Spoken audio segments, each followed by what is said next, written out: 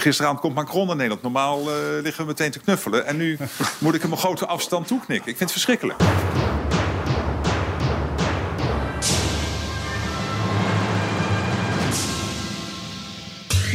Welkom bij Europa Mania, waarin we deze keer het gaan hebben over het weggeven van brandweerwagens, over hoe Trump een Poolse president probeert te helpen bij het winnen van verkiezingen, over een wapen en stapels €500 in de slaapkamer van de Bulgaarse premier. Maar voor we een rondreis gaan maken van Warschau naar Sofia, gaan we eerst naar Scheveningen. Ik ben Jesse Pinster, de Scheveningen-correspondent van BNR Nieuwsradio. En ik ben Han-Dirk Hekking en ik kan Scheveningen ook goed uitspreken. Maar voor de rest ben ik vooral Europa-verslaggever van het Financieel Dagblad. Scheveningen. Ja, daar beginnen we dus. En niet omdat het lekker weer is om naar het strand te gaan, maar omdat de Franse president Macron en premier Rutte daar in een restaurant terechtkwamen op een maandagavond. Of eigenlijk kwamen ze in een slagerij terecht, maar daarover straks meer. Han-Dirk, belangrijkste onderwerp is toch waarschijnlijk wel, ze zullen het ongetwijfeld ook over KLM gehad hebben, maar toch vooral de Europese begroting en het corona-wederopbouwfonds. Het feit dat Macron naar Nederland komt en Rutte niet naar Parijs gaat. Betekent dat Emmanuel blijkbaar iets van Mark wil hebben? Nou, ik denk dat je gewoon ziet, het rammelt natuurlijk van de diplomatie nu tussen de Europese lidstaten. En Macron heeft hij met Rutte gesproken. Nou, aanstaande maandag dan spreekt Merkel weer met Macron op het Mesebergslot in Duitsland. Dus gaat hij naar Duitsland? Dan gaat hij naar Duitsland. Hij was nu in Scheveningen. Of in Scheveningen. Uiteindelijk is natuurlijk iedereen bezig om zich voor te bereiden en om te kijken waar er ruimte ligt voor het bereiken van een compromis, onderhandelingsruimte voor de Europese top van medio juli, waarin ze toch hopen wat stappen te kunnen zetten voor een akkoord over dat wederopbouwfonds en de Europese meerjarenbegroting. Dat is in ieder geval wat Rutte denkt, hè? Van een stapje zetten richting een oplossing, maar in veel andere hoofdsteden of in Brussel zouden ze toch graag zien dat het ook gewoon in één weekend wordt het dan wel. Ze hebben nu vrijdag, zaterdag ingeruimd. Ik heb met potlood de zondag er maar vast bijgezet. Als ze een landingszone kunnen vinden, zoals dat verschrikkelijke woord dat ze de hele tijd gebruiken, dan zal dat ergens op zondagmiddag zijn waarschijnlijk. Ja, en natuurlijk heeft iedereen zijn schone overhemden weer ingepakt. Maar inderdaad, er staat veel druk op veel hoofdsteden, zou je kunnen zeggen, om toch wat progressie in ieder geval te boeken. Dat zou gewoon een goed signaal zijn, ook naar de buitenwereld. In plaats van de recente top, waar natuurlijk eigenlijk niemand wat verder mee kwam, behalve dan het uitwisselen van de bekende standpunten. Voor sommige mensen wel flinke beslissingen die genomen moesten worden om daar überhaupt aanwezig te zijn. Want ik zag dat Mette Frederiksen, de Deense premier, haar huwelijk heeft moeten uitstellen om daar aanwezig te zijn. En Merkel zal haar verjaardagsfeestje ook op een andere datum moeten gaan vieren, want die is 17 juli, als de top begint, is ze jarig. Misschien dat ze wel wat te vieren heeft na de top, wie zal het zeggen? Misschien krijgt ze wel wat cadeautjes. Ja. Maar we hadden het dus over Scheveningen. En dat is omdat ze daar gingen eten, Macron en Rutte. Ze gingen naar de vleeshouwerij. Vleeshouwerij Cru, om precies te zijn. Dat is ik ken het wel een beetje, het is een slagerij. Doen vooral wild, Nederlands wild. Maar die hebben dus ook 's avonds hebben ze dan dus een restaurant. Ik heb zelfs het menu meegenomen. Oh jee. Ik vraag me dus af. Het is een wit menu en ze hebben er ook zo'n logootje van de Nederlandse leeuw. Hebben ze er op gedrukt in relief. Maar die werd er niet opgediend? Nee, ze hebben reebok gegeten. Reebok? Ja, nee, ze hebben geen leeuw gegeten. Dat zou wat zijn. Nee, en er zitten volgens mij wat vette vingers op. Ik weet dus niet zeker of dat de vingers van Rutte of Macron zijn. Maar mocht je geïnteresseerd zijn wat ze precies gegeten hebben, dan staat het erin. Oh jee. Niet in het Frans, maar gewoon netjes in het Engels. Ik weet het. Ja, het is altijd natuurlijk gewoon. Wat wel mooi is natuurlijk, wat echt heel mooi is, dat is natuurlijk, elke vleesfetischist die kijkt natuurlijk gelijk wat deze prachtige slagerijen de staatshoofden of het staatshoofd van Frankrijk en onze minister-president voorgeschoteld. Daar kun je natuurlijk naar kijken, maar wat natuurlijk echt heel mooi is, dat is natuurlijk gewoon prachtige gesten van een soort gewoon vriendelijk gebaar richting de Republiek van Marianne, namelijk de wijn. De wijn komt namelijk uit Frankrijk, zie ik. Frankrijk en Frankrijk. Nou, Ja, dat is toch prachtig. Dat kan bijna geen toeval zijn. Ja, en dan ook gewoon moet je kijken van... dit is natuurlijk vooral om te luisteren... maar gewoon het lintje dat om dit menu heen zit. Ja, hè? Dat is met rood, wit, blauw. En het is maar net hoe je het menu draait... of het een Frans of een Nederlandse vlag Ja, dan is. kun je het wel slechter lezen als je het op de Nederlandse manier... maar voor Macron was dit zeg maar hartverwarmend gewoon. In ieder geval voor mij was het genoeg reden om langs dit restaurant te gaan. En daar trof ik Allan de Vries. Dat is de slager, zeg ik maar eventjes simpel. En die had Fred Plug, als we het dan toch over echte Scheveningse namen hebben. Fred Plug uitgenodigd om samen met hem dit te gaan doen. Die heeft eigenlijk een tentje in het centrum. En dat is ook waarom Rutte daar terecht is gekomen. Maar weet je, dat kan hij zelf waarschijnlijk gewoon het beste uitleggen. Waar zaten ze nou, die president en Zo gelijk hierachter, waar ik nu sta. Zo, dus een beetje in het hoekje tegen de ramen aan, waardoor je de hele keuken kan zien. Ja, ik keek tegen 2 ruggen aan. Je keek tegen, hebben ze helemaal niet gekeken wat er in de keuken Jawel. Ja. Ze hebben ook een praatje met ons gemaakt. Wat zet je de president van Frankrijk voor? Of geven ze gewoon een menukaart, zeg je, zoek maar lekker uit. Ja, nee, dat hebben we niet gedaan. Ze wilden graag weten wat ze van tevoren gingen eten. En het hoofdgerecht was reebok uit de Veluwe. En voorgerecht was cecina de Leon met een salade en gepocheerd ei. En dessert, het befaamde ijs van de Zwarte Ruiter. De Zwarte Ruiter, beroemd in Den Haag. Beroemd in Den Haag, die maken tegenwoordig heel goed ijs. Hebben ze nog iets gezegd over wat ze van het eten vonden, Alan? Ze waren enthousiast over de reebok. En we kregen nog vragen waar het vandaan kwam. En dat was uiteraard uit de Veluwe, uit Nederland. Niet stiekem een stukje Frans vlees ertussen? Nee, absoluut niet. Nee. Wij zijn ook horeca-leverancier met een grote knipoog naar het wild uit Nederland. En, ja, want het is eigenlijk, jullie zijn een slager en een restaurant nu. Ja, wij hier binnen hebben we een productieruimte voor het uitleveren van wild en gevogelte en slagen, rund, et cetera. En 's avonds hebben we hier een restaurant en op het moment is Le Café als gast hier en draait 's avonds de zaak. En jij bent van Le Café, Fred? Ja, ik ben van Le Café en wij zijn eigenlijk een heel klein café in het Hofkwartier. En we kunnen het nu niet verdienen natuurlijk met corona. Je hebt gewoon een grotere plek nodig. Grotere plek nodig. En Alan die wilde dit graag beschikbaar stellen. En daar zijn wij ingesprongen. En hoe komt Rutte dan bij jou terecht? Rutte is een vaste gast van ons bij Le Café. En hij hoorde dat we dit deden hier op Scheveningen.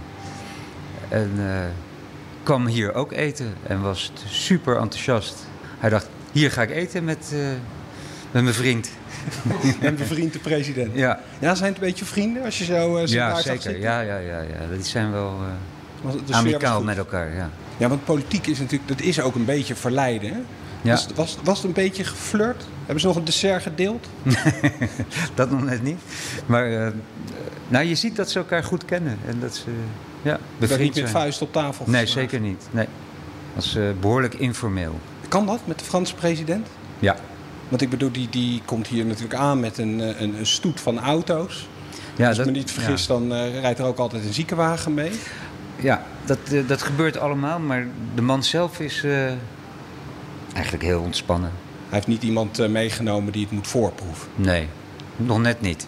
Nog net niet. Wel bijna. Wel bijna? Nee, was iemand die toch even in de keuken inliep doe mij een hapje alvast? Ik heb het idee dat er heel veel mensen zijn die er ook wat over willen zeggen. En dat die er zich tegenaan willen bemoeien. Maar het gebeurt dus uiteindelijk niet, nee. Nou zitten ze midden in onderhandelingen die gaan over honderden miljarden euro's. Europese begrotingen, corona, wederopbouwfonds. En eigenlijk is de discussie, wie gaat dat nou betalen? En dan heb ik toch een beetje de vraag van wie heeft nou hier uiteindelijk de rekening opgepakt? Dat is de Nederlandse staat, denk ik. De Nederlandse staat. De rekening moet nog verstuurd worden naar de torens. Ja, die moet nog verstuurd worden. Dirk, jij zit nog steeds naar die menukaart te kijken. Ja, want ik vond het eigenlijk toch naar de wijnkaart, sorry, maar niet zozeer naar de menukaart van het vlees enzovoort. Nou ja, een ijsje zat er ook bij met brandy snap, beef brandy snaps. Maar nee. Ze begon natuurlijk met Beaujolais l'Ancien, 2018, van Jean-Paul Brun, Terre Dorée.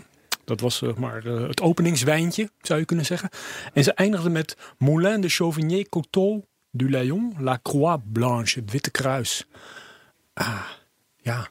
Dus eigenlijk is het gewoon fantastisch. Gewoon één groot eerbetoon aan de Europese culinaire traditie. En nou hoop ik ook dat het echt iets heeft opgeleverd, dat gesprek. Ja, ze zeiden dat het heel gezellig was en dat het vrienden zijn. Ik begreep ook dat ze tot vrij laat zijn blijven zitten daar. En dat helemaal aan het eind, toen Macron weg was, toen werd ook nog even al het personeel de deur uitgestuurd. Want toen moest het team van Rutte nog iets bespreken. Nou ja, ik ben benieuwd of we er ooit achterkomen wat daar rond een uurtje of 1 s'nachts in een Scheveningse restaurant besproken is. Maar dat is wellicht voor een latere podcast. Ja, misschien moest de Beaujolais nog opgemaakt worden. Want ik dacht eigenlijk dat het vooral een soort Nederlands actiewijntje was. Maar ja, als je dat ook aan Macron durft voor te schoten, is het kennelijk toch heel bijzonder. Nou, na dit kleine voorgerechtje is het tijd om naar ons eigen hoofdgerecht te gaan. En dat bestaat grotendeels uit de Poolse presidentsverkiezingen die plaatsvinden. En het belooft behoorlijk wat spannender te worden dan lang gedacht. De verkiezingen die eerder uitgesteld werden, daar was al een hoop over te doen. Ze wilden door laten gaan, maar ja, midden in de coronacrisis. Nou ja, goed, is uitgesteld, maar het dreigt echt spannend te gaan worden. Ja, eigenlijk is dat heel onverwacht. Omdat een paar maanden geleden leek het erop alsof de belangrijkste oppositiekandidaat, Kidawa, dat hij eigenlijk volledig kansloos zou zijn ten opzichte van de zittend president Duda, die dan naar voren wordt geschoven door eigenlijk de regeringscoalitie in Polen. Maar ja, toen heeft de PO, zeg maar de belangrijkste oppositiepartij, is tot het inzicht gekomen dat dit hem niet ging worden, om het maar in populair Nederlands te zeggen. Ze hadden een andere leider nodig. En wat deden ze? Ze kwamen met de burgemeester van Warschau. Rafał Trzaskowski. Dat is hem. En, werkt het? Daar is iedereen wild enthousiast over ineens in Polen? Het werkt ongelooflijk, want Kidawa stond eigenlijk op een gegeven moment ooit toen ze eigenlijk als eerste werd genoemd voor het presidentschap. Toen scoorde ze nog iets van 25%, maar het smolt eigenlijk gewoon weg. Maar nu staat inmiddels Trzaskowski eigenlijk ruim 30% van de stemmen. Dan wint hij dus niet in de eerste ronde tegen Duda, want Duda haalt dan iets van 42% maximaal volgens de laatste peilingen. Maar ja, het interessante is natuurlijk, als je niet in de eerste ronde meer dan de helft van de stemmen krijgt, de absolute meerderheid haalt, dan is er een tweede ronde nodig. En die gaat dan tussen de nummer 1 en 2. En dan ontstaat er een heel interessant beeld. Dan wordt het echt een hele spannende race. Want eigenlijk staan ze allebei, zowel Trzaskowski als Duda, op iets van 50% van de stemmen. Want dan, die andere kandidaten, zoals een voormalig presentator van Poland Got Talent, die doen dan allemaal niet meer mee. Nee.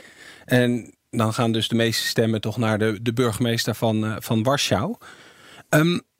Toen ik een beetje probeerde te begrijpen waarom er zo anders over deze kandidaat gedacht wordt dan over de vorige, toen kwam ik een quote van hem tegen waarin hij zei: "The president should be a partner of the government, not its instrument." Dus hij lijkt een beetje te zeggen van, weet je, ik ga niet de grote dwarsligger zijn, omdat ik dan toevallig van een andere partij afkomstig ben dan de regering. Maar ik ga wel een beetje met ze samenwerken. Maar ik ga ook niet voor alles buigen en overal ja tegen zeggen, ja en amen en helemaal niks in te brengen. Is dat misschien een wat genuanceerder geluid dan het gepolariseerde politieke landschap wat er is, wat aanslaat bij die kiezers, denk jij? Het is moeilijk te zeggen, want uiteindelijk, je moet altijd natuurlijk in eerste instantie eigenlijk even afwegen in hoeverre je de woorden van een politicus gelooft en in hoeverre die geloofwaardig zijn. Wat wel zo is dat Duda de afgelopen jaren natuurlijk heeft duidelijk gemaakt dat hij vooral eigenlijk, hij is naar voren geschoven door de regeringscoalitie. Hij was natuurlijk in het verleden ook actief voor de regeringspartij PIS. Ja, in de praktijk is het zo dat hij veel wetswijzigingen voorstellen, gewenst beleid door de PIS eigenlijk heeft omarmd. En ja, de president in Polen heeft eigenlijk ook best wel behoorlijk veel macht in feite, want hij kan inderdaad gewoon bijvoorbeeld een veto uitbrengen over voorstellen. Hij kan ook zeggen van, als er een voorstel is aangenomen door het parlement, nou, dat ga ik eens even voorleggen aan het constitutioneel tribunaal. Het constitutioneel tribunaal is toevallig eigenlijk politiek gecontroleerd door de regeringspartij PiS. Dus het is wel echt een invloedrijke positie. Dus als Trzaskowski zegt van ja, ik ga me echt als een staatsman opstellen. Ik ga niet alles gelijk afwijzen en met een veto treffen. Ik ben een partner van de regering. Ja, Duda is ook een meewerkend partner van de regering, zou je kunnen zeggen. Dus maar daarom zei hij van ik ben geen instrument. Waarmee hij een beetje zei, ja, Duda, dat was gewoon een instrument van de regering. Ja, wat hij daar heel interessant doet en wat misschien ook nog wel gewoon gevoelig ligt voor Duda is inderdaad dat hij natuurlijk wel, Duda heeft het imago dat hij eigenlijk het verlengstuk is van de sterke man van de regeringspartij PiS, van Kaczynski.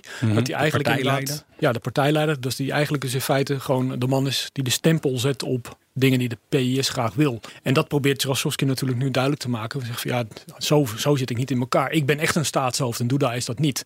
Dus hij probeert de staatsmankaart te spelen.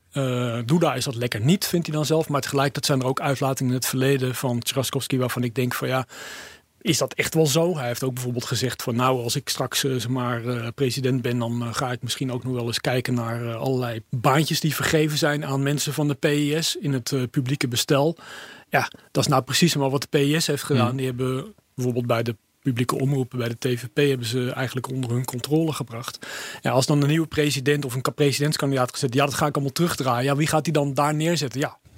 Het is misschien ook een beetje campagne-retoriek eigenlijk op dit moment. Van nu toch een beetje naar het midden opschuiven en genuanceerd klinken en stemmen binnenhalen. Ja. En we moeten maar afwachten wat er gebeurt als hij werkelijk tot president verkozen zal worden. Ja. Duda had natuurlijk nog een stunt door nog even naar het Witte Huis te vliegen. En handjes te schudden met Donald Trump.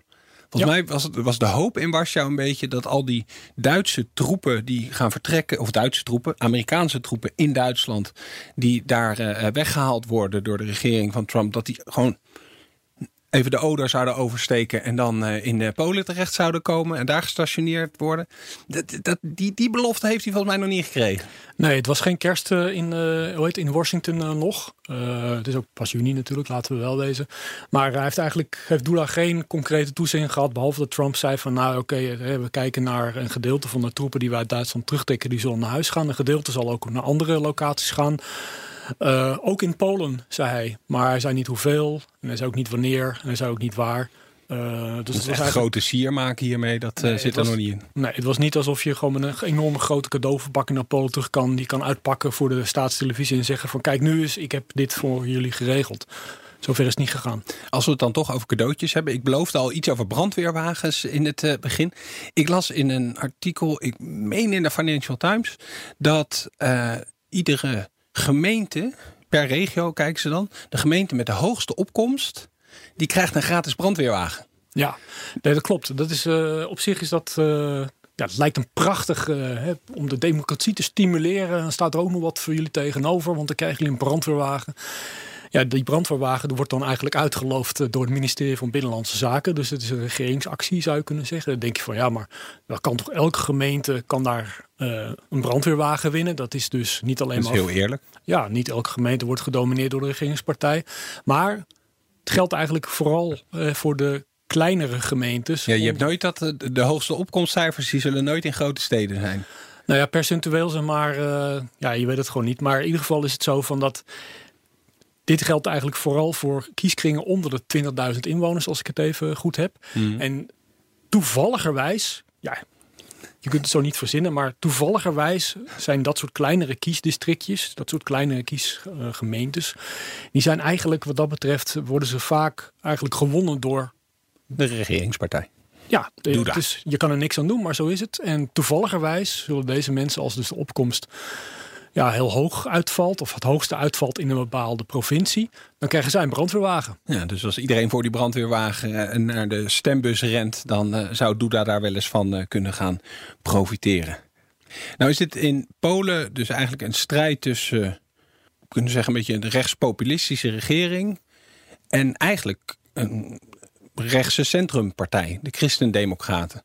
Dat hele linker kant van het politieke speelveld lijkt te klein te zijn in Polen om echt een rol te spelen. Ja, dat klopt. Je hebt wel een linkse kandidaat, die doet ook mee aan de presidentsverkiezingen, Biedron van de Lentepartij. Maar die haalt Ja, denk ik hoog. Het is iets van, die staat tussen de 3 en 7-8%. Dus in de tweede ronde zal Bjedron ongetwijfeld zijn kiezers oproepen om gewoon vooral op Trzaskowski te stemmen. Dat is volgens mij wel interessant, want dan hebben we dus de christendemocraten die oppositie voeren, die tegen de gevestigde machten strijden trekken. En dat is natuurlijk eigenlijk in heel veel andere delen van Oost- en Midden-Europa toch net wat anders. Laten we zo meteen even een rondje maken door die regio, maar eerst even een kleine onderbreking. We will be governed by science and not by mumbo jumbo.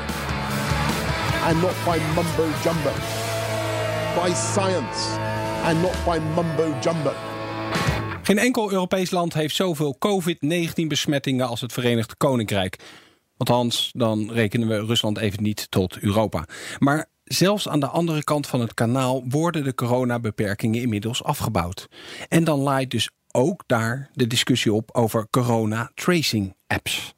I wonder whether the right honourable gentleman can name a single country in the world that has a functional contact tracing app. Because there isn't one. Well, Germany. Ja, dat was eerder deze week in het Lagerhuis. Contact met Conor Clerks, de man die een ongezonde fascinatie heeft voor de Britse politiek. Conor, dit was een fragmentje waaruit je zou kunnen opmaken dat Boris nog een beetje worstelt met de nieuwe leider van de oppositie met wie hij nu moet discussiëren. Ja, dat klopt. Ja, dit ging over de tracing apps. Hè. Net zoals veel landen in Europa wordt daarmee geworsteld. In Engeland is het echt een puinhoop. En Boris dacht daar goed mee weg te komen door te zeggen, ja, het is overal een puinhoop. Noem 1 land waar het wel goed gaat. Nou ja, dat kon Keir Starmer wel, want de tijd is een beetje veranderd. Ja, vroeger kon ik ook mijn Brexit-honger natuurlijk wel stillen door de hele dag het Lagerhuis te kijken, maar daar betaalt niemand me meer voor, helaas. Ik lees wel nog elke week de verslagen, de analyses en dit soort dingen zie je wel voorbij komen. Van de debatten tussen Johnson en Starmer. En het is wel heel anders geworden dan toen Corbyn er nog zat. Wel tot groot enthousiasme van Duitse politici, zag ik, die allemaal dit fragmentje aan het retweeten waren. Omdat hij dus zegt dat Duitsland het wel zo goed doet. Dan moet ik er wel bij zeggen dat er inderdaad veel Duitsers zijn die de app gedownload hebben. Maar om nou gelijk te zeggen dat het allemaal helemaal werkt en succesvol is, lijkt me nog wat vroeg. Even toch terug naar die leider van de oppositie. Dat was vroeger Corbyn. Dat ging toch net wat anders toen, hè? Ja, absoluut. Ja, je had in Corbyn natuurlijk ook wel een makkelijke prooi om dingen te roepen. Zoals, die linkse marxistische hippie, die ga je toch niet over onze kernwapens laten beslissen. Laat hem maar lekker zijn moestuintjes bijhouden. Maar Starmer is wel echt een andere koek. Dat is gewoon, als je echt iets slechts over hem wil zeggen, is het een gladde advocaat. Maar heel veel negatiever kun je het niet echt maken. En je ziet vooral, het is gewoon een hele goede debater. En zeker nu de banken achter Boris Johnson door de coronacrisis zo goed als leeg blijven, merk je dat heel goed.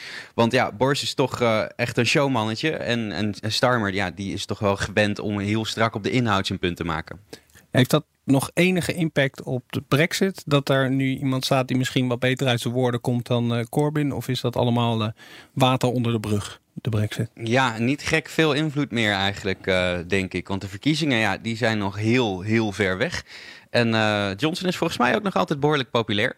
Maar wat wel interessant is, je hebt natuurlijk die empire-fetischisten, hè, in de conservatieve partij, die heel graag keihard gewoon nu de knoop doorhakken en al aan het kwijlen zijn van die harde Brexit die eraan lijkt te komen. Maar als dat gebeurt, dan heeft Johnson het een stuk moeilijker, denk ik, deze keer in het Lagerhuis om wat dingen uit te leggen. Het is eigenlijk de klassieke situatie dat de leider van de conservatieven vooral zijn eigen achterban tevreden moet houden. Ja, precies.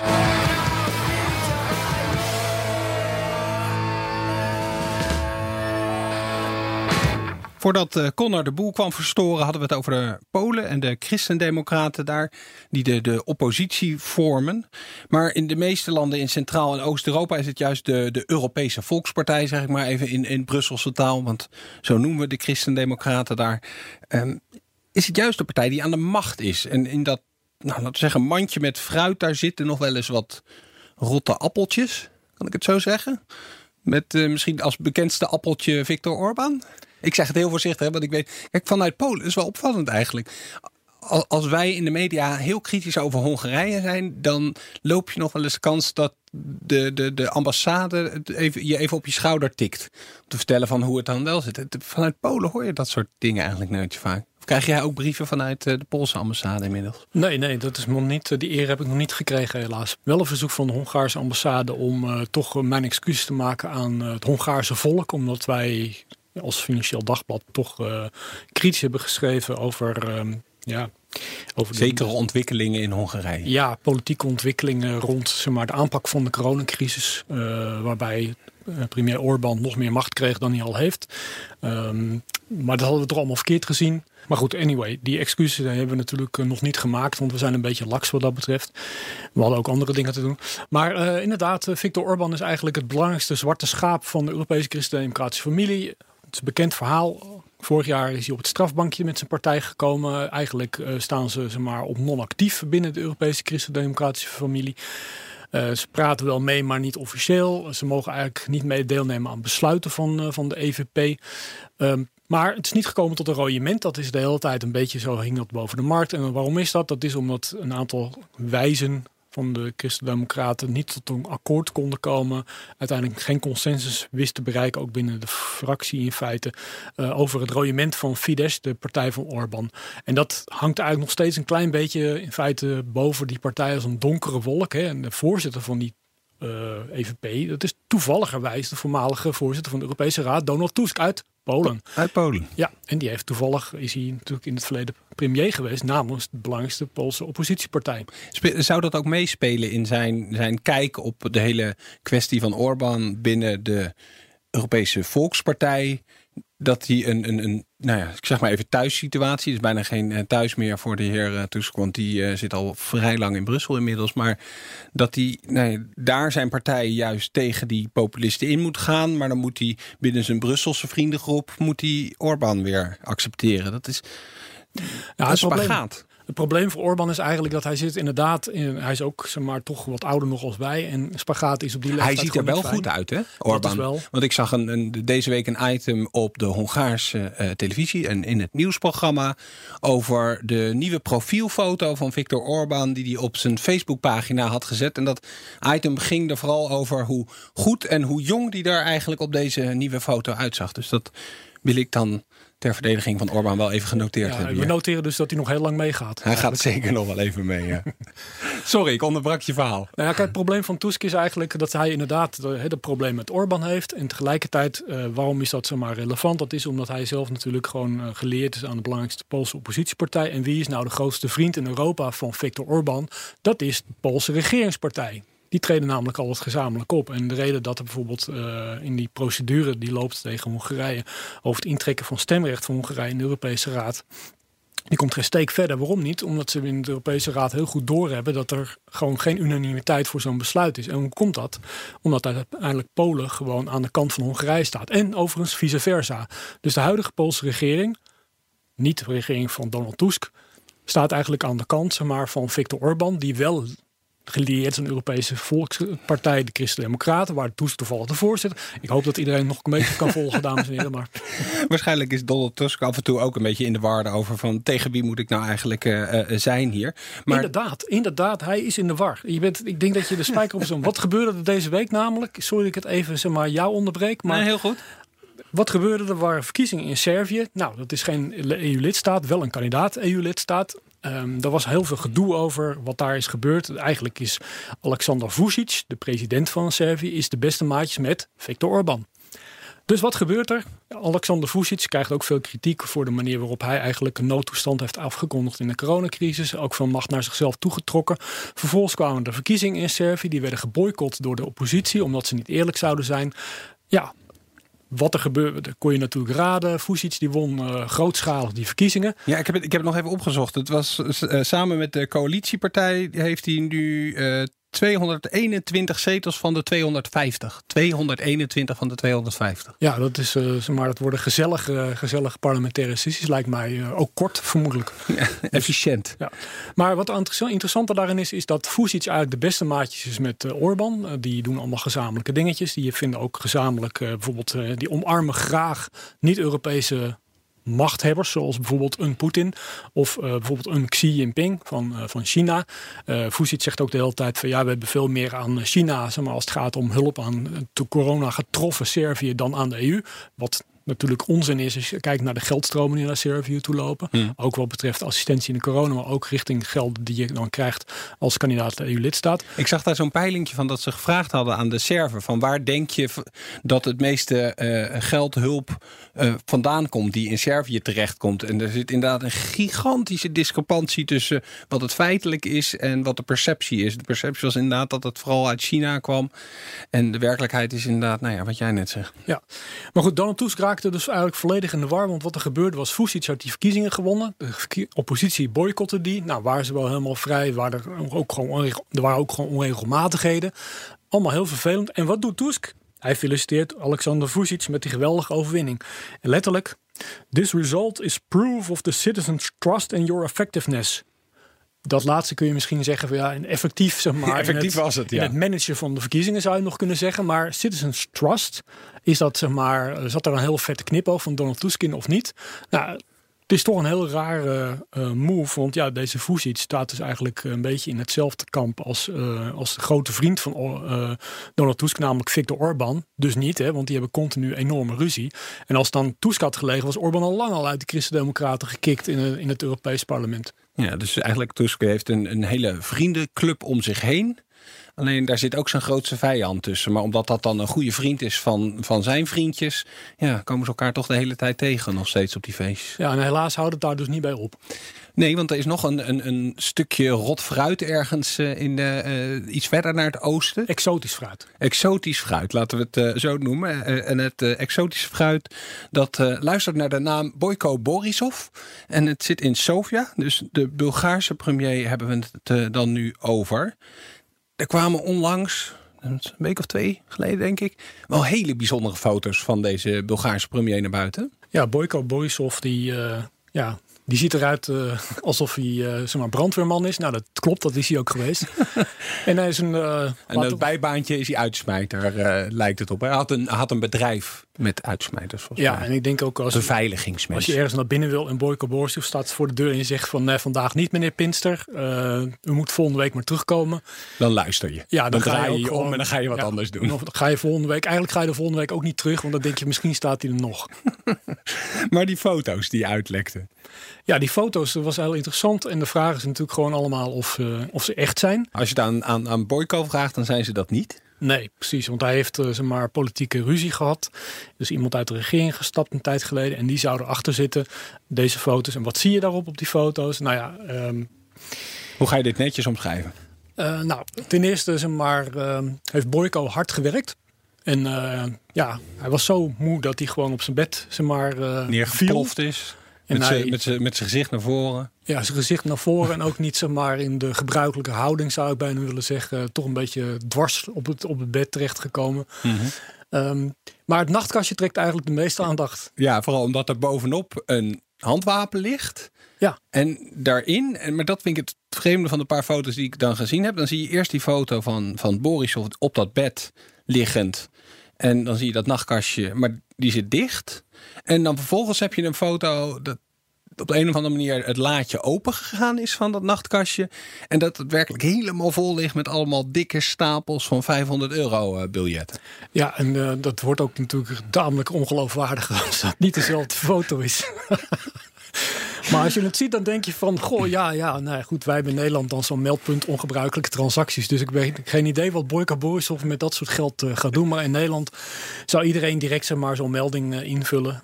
Daar kan er geen auto mee kopen met die enorme stapel geld. Hij kan gewoon niet zijn huis ermee aflossen in één klap met zo'n stapel geld. Want dan gaan alle alarmbellen af. Dan krijg je het MOT op je dak. Maar goed, in Bulgarije, het is misschien iets meer een cash society dan in Nederland. Misschien heeft hij het geld wel gekregen van Vasil Boykov. Want die zegt dat hij miljoenen aan smeergeld heeft betaald aan Borisov. De heer Boykov is de allerrijkste Bulgaar die daar is. Hij heeft de bijnaam The Skull. Er wordt van hem gezegd dat hij contact heeft met de maffia. Nou heeft die bijnaam daar niks. Dan denk je, The Skull en maffia. Wat heeft hij iemands hersenpan ingeslagen of iets in die trant. heeft daar niks mee te maken? Heb je enig idee waar die bijnaam aan te danken heeft? Het enige is, dat heb ik al eerder tegen je gezegd. Het enige wat ik dus gewoon bij de Skull aan denk, is gewoon ook nog de Game of Thrones met de Bulgaarse acteur die de Winter King speelt. Alleen die zegt nooit wat. Nooit gezien. Nee. Dat is het niet. Maar hij is wel eng. Dit is ook omdat deze heer Boykov misschien ook een beetje eng was. Maar als kind, hij was gewoon heel erg skinny. Dus je zag zijn botten nogal goed. Dus ja, zijn hoofd zag er ook een beetje uit als een skull. Dus dat is de reden waar hij die bijnaam aan te danken heeft. Maar deze man is heel rijk geworden omdat hij de baas was van de loterij in Bulgarije. Maar inmiddels zit hij ergens in het Midden-Oosten. En loopt er een onderzoek naar hem. Maar en hij heeft dus gezegd, ja, ik heb hem echt miljoenen aan smeergeld betaald aan allemaal mensen in de regering. Waarop Boyko Borisov reageerde met, ik heb 1 keer een sigaar van deze man gehad en verder helemaal niks. Ja, de vraag is dus of Boyko Borisov een zware pijp gaat roken vanwege die ene sigaar. Nou, hij heeft ook te maken met straks een nieuwe politieke concurrent. Want ja, deze man mag dan in het Midden-Oosten zitten, maar hij heeft ook net laten weten dat hij de politiek in wil. En dat hij een politieke beweging, politieke partij gaat oprichten met de naam Bulgaarse Zomer. Maar dat is op zich natuurlijk ook een trend, dat zeker in Midden- en Oost-Europa, dat zakenlieden in de politiek gaan. En ze komen toch een klein beetje weer terug bij Donald Tusk. En zijn EVP, Christen-Democraten. Want Christen-Democraten zijn natuurlijk al jarenlang worden ze gejend door de liberale fractie en door de sociaal-democratische fractie in het parlement. Vanwege het feit dat ze er niet in slagen om af te komen van die Orbán met zijn Fidesz-partij. Jullie omarmen toch allemaal autoritaire figuren, autocraten. En moet die niet gewoon een keertje uit jullie gelederen verwijderd worden? En waarom lukt dat niet? En altijd maar die kritiek. En de EVP heeft nu ook eigenlijk iets gevonden om dan te zeggen van, weet je, maar jullie hebben ook iemand die niet deugt. Die zaten eerst altijd in Roemenië. Dat was namelijk een sociaaldemocraat. Maar inmiddels zitten die niet meer in de regering. Dus we kunnen het iets dichter bij huis zoeken. Tsjechië, volgens mij. Ja, Tsjechië, helemaal Babiš. goed. Je gaat door naar de volgende ronde. Je hebt de ijskast al bijna in zicht. Andrej Babiš, de premier van Tsjechië, die is natuurlijk al meerdere keren in verband gebracht met dat zijn bedrijf Agrofert dat allerlei Europese subsidies krijgt. Voor een congrescentrum, hè, met het ooievaarsnest. Dat is het ooievaarsnest. Dat is eigenlijk op zich een relatief oude zaak. Waarin Agrofert of _ Babiš eigenlijk ooit zei van hij had subsidie aangevraagd om dat te ontwikkelen. Maar had eigenlijk verhuld dat het onderdeel was van het enorme concern van hem. En dan had hij waarschijnlijk ook nooit zo'n grote subsidie gekregen. Maar goed, die zaak die speelt eigenlijk al heel lang. Er is nog steeds geen echt definitief einde daaraan gekomen, als ik het goed heb. Maar er speelt ook natuurlijk nog mee dat er ook recentelijk nog onderzoeken zijn gedaan naar de manier waarop Agrofert, dus het bedrijf van Babiš, allerlei Europese landbouwsubsidies met name binnenhaalt. En technisch gesproken zou je kunnen zeggen dat bedrijf heeft daar recht op. Maar er is natuurlijk controverse over. Omdat het Babiš gewoon eigenlijk heeft zijn bedrijf. Hij praat mee over de verdeling ook. Voilà. Hij heeft natuurlijk gewoon als regeringsleider heeft hij natuurlijk gewoon een verantwoordelijkheid in de discussie over de Europese landbouwbegroting en de Europese meerjaarbegroting. Dus dacht de Europese Volkspartij, de Christen-Democraten, ik heb je. Ja, je bent er gloeiend bij. Want jullie zitten altijd maar te zaniken over die Orbán tegen ons. Maar jullie hebben Babiš en die rolt altijd die Europese subsidie-euro's gewoon naar zijn eigen bedrijf toe. En daar moeten we eens een keertje een onderzoek naar doen. Nou, en ze hebben zelfs een resolutie in het Europese parlement aangenomen. Dat is gelukt, waarin ze stellen dat Babiš helemaal niet meer mee mag praten over de Europese begroting en dat corona-wederopbouwfonds en dus die verdeling van landbouwsubsidies en dergelijke. Dus die gesprekken die juist nu in een cruciale fase zitten. Gaat dat dan ook gebeuren eigenlijk? Het Europees parlement zegt van die Tsjech, die moeten jullie niet meer aan tafel laten. Nou ja, resoluties van het Europese parlement zijn doorgaans natuurlijk heel interessant. Maar vaak hebben ze natuurlijk geen enkele werking, omdat er geen echt politiek gevolg aan hoeft gegeven te worden. En het is natuurlijk ook een beetje, het is een signaal van we zijn het zat. We vinden die Babiš deugt toch van geen kant. En het is ook een beetje wederzijds jennen. Maar tegelijkertijd is het natuurlijk ook gewoon niet helemaal realistisch om te veronderstellen dat Babiš gewoon, zelfs als hij niet mee zou mogen praten, of dat hij nou ook geen invloed zou hebben op de manier waarop Tsjechië in dit hele debat staat. Dus ja, het is een beetje hoe noem je dat in goed Nederlands? Een PR-stunt? Of ja. Een beetje trappen, maar niet echt doorbijten. Ik wil toch nog heel even terug naar Borisov. Want het is een markante man. Ik kan me nog zo'n filmpje herinneren. Midden in een Europese top was hij ineens in overleg met Frans Timmermans.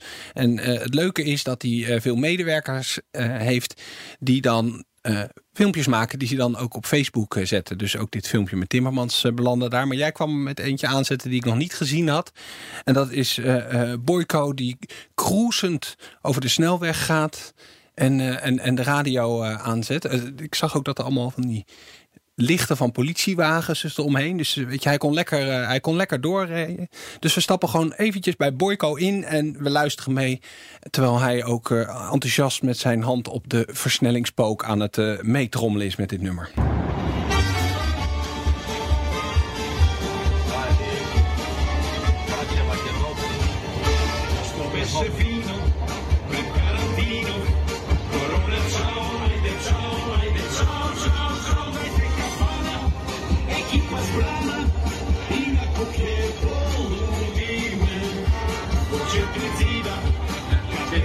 Corona, ciao. Is dat een variatie die ze in Bulgarije gemaakt hebben van het beroemde Bella Ciao? Ja, nou eigenlijk niet. Waar alles is politiek in het leven natuurlijk. Het is eigenlijk heel grappig dat Bojko Borisov dit afspeelt in zijn auto. Want het liedje is gemaakt door 2 zangers uit Macedonië, het buurland, kandidaat EU-lidstaat. Het wie ze nog wel eens een beetje ruzie hebben. Ja, die Bulgaren die hebben heel vaak, die Macedoniërs dachten, nou we hebben eindelijk na decennia hebben we gewoon ons probleem over onze naam opgelost met de Grieken. Maar er zijn nu wel allemaal issues met Bulgarije. En in die zin is het wel grappig dat Bojko Borisov dit Macedonische liedje daar ga je omarmt. Ja, misschien moeten we er helemaal niks achter zo. En is het gewoon een mooie Balkanballade en is het gewoon een prachtige evergreen waar we nog heel lang plezier van zullen hebben. Maar goed, tegelijkertijd weet je ook dat die 2 landen elkaar niet altijd helemaal goed verstaan. Laat ik het neutraal omschrijven. Wat ik heel mooi vond aan het filmpje was dat op een gegeven moment de cameraman, of degene met zijn telefoon een beetje zo van voor naar achter gaat. En dan zie je ineens dat er een paar doosjes met aardbeien op de achterbank staan. Dus dat Borisov zelf aan het stuur gewoon met politiebegeleiding een paar doosjes aardbeien ergens naartoe aan het brengen is. Ja, maar ja, het is wel weer, kijk, dat heb je het probleem hè, van het is natuurlijk een selectief filmpje, want ja, dat pistool van het nachtkastje en gewoon dat nachtkastje met dat geld erin, waar is dat dan, vraag je af? Wel aardbeien? We moeten naar Bulgarije. Ja, kan niet anders.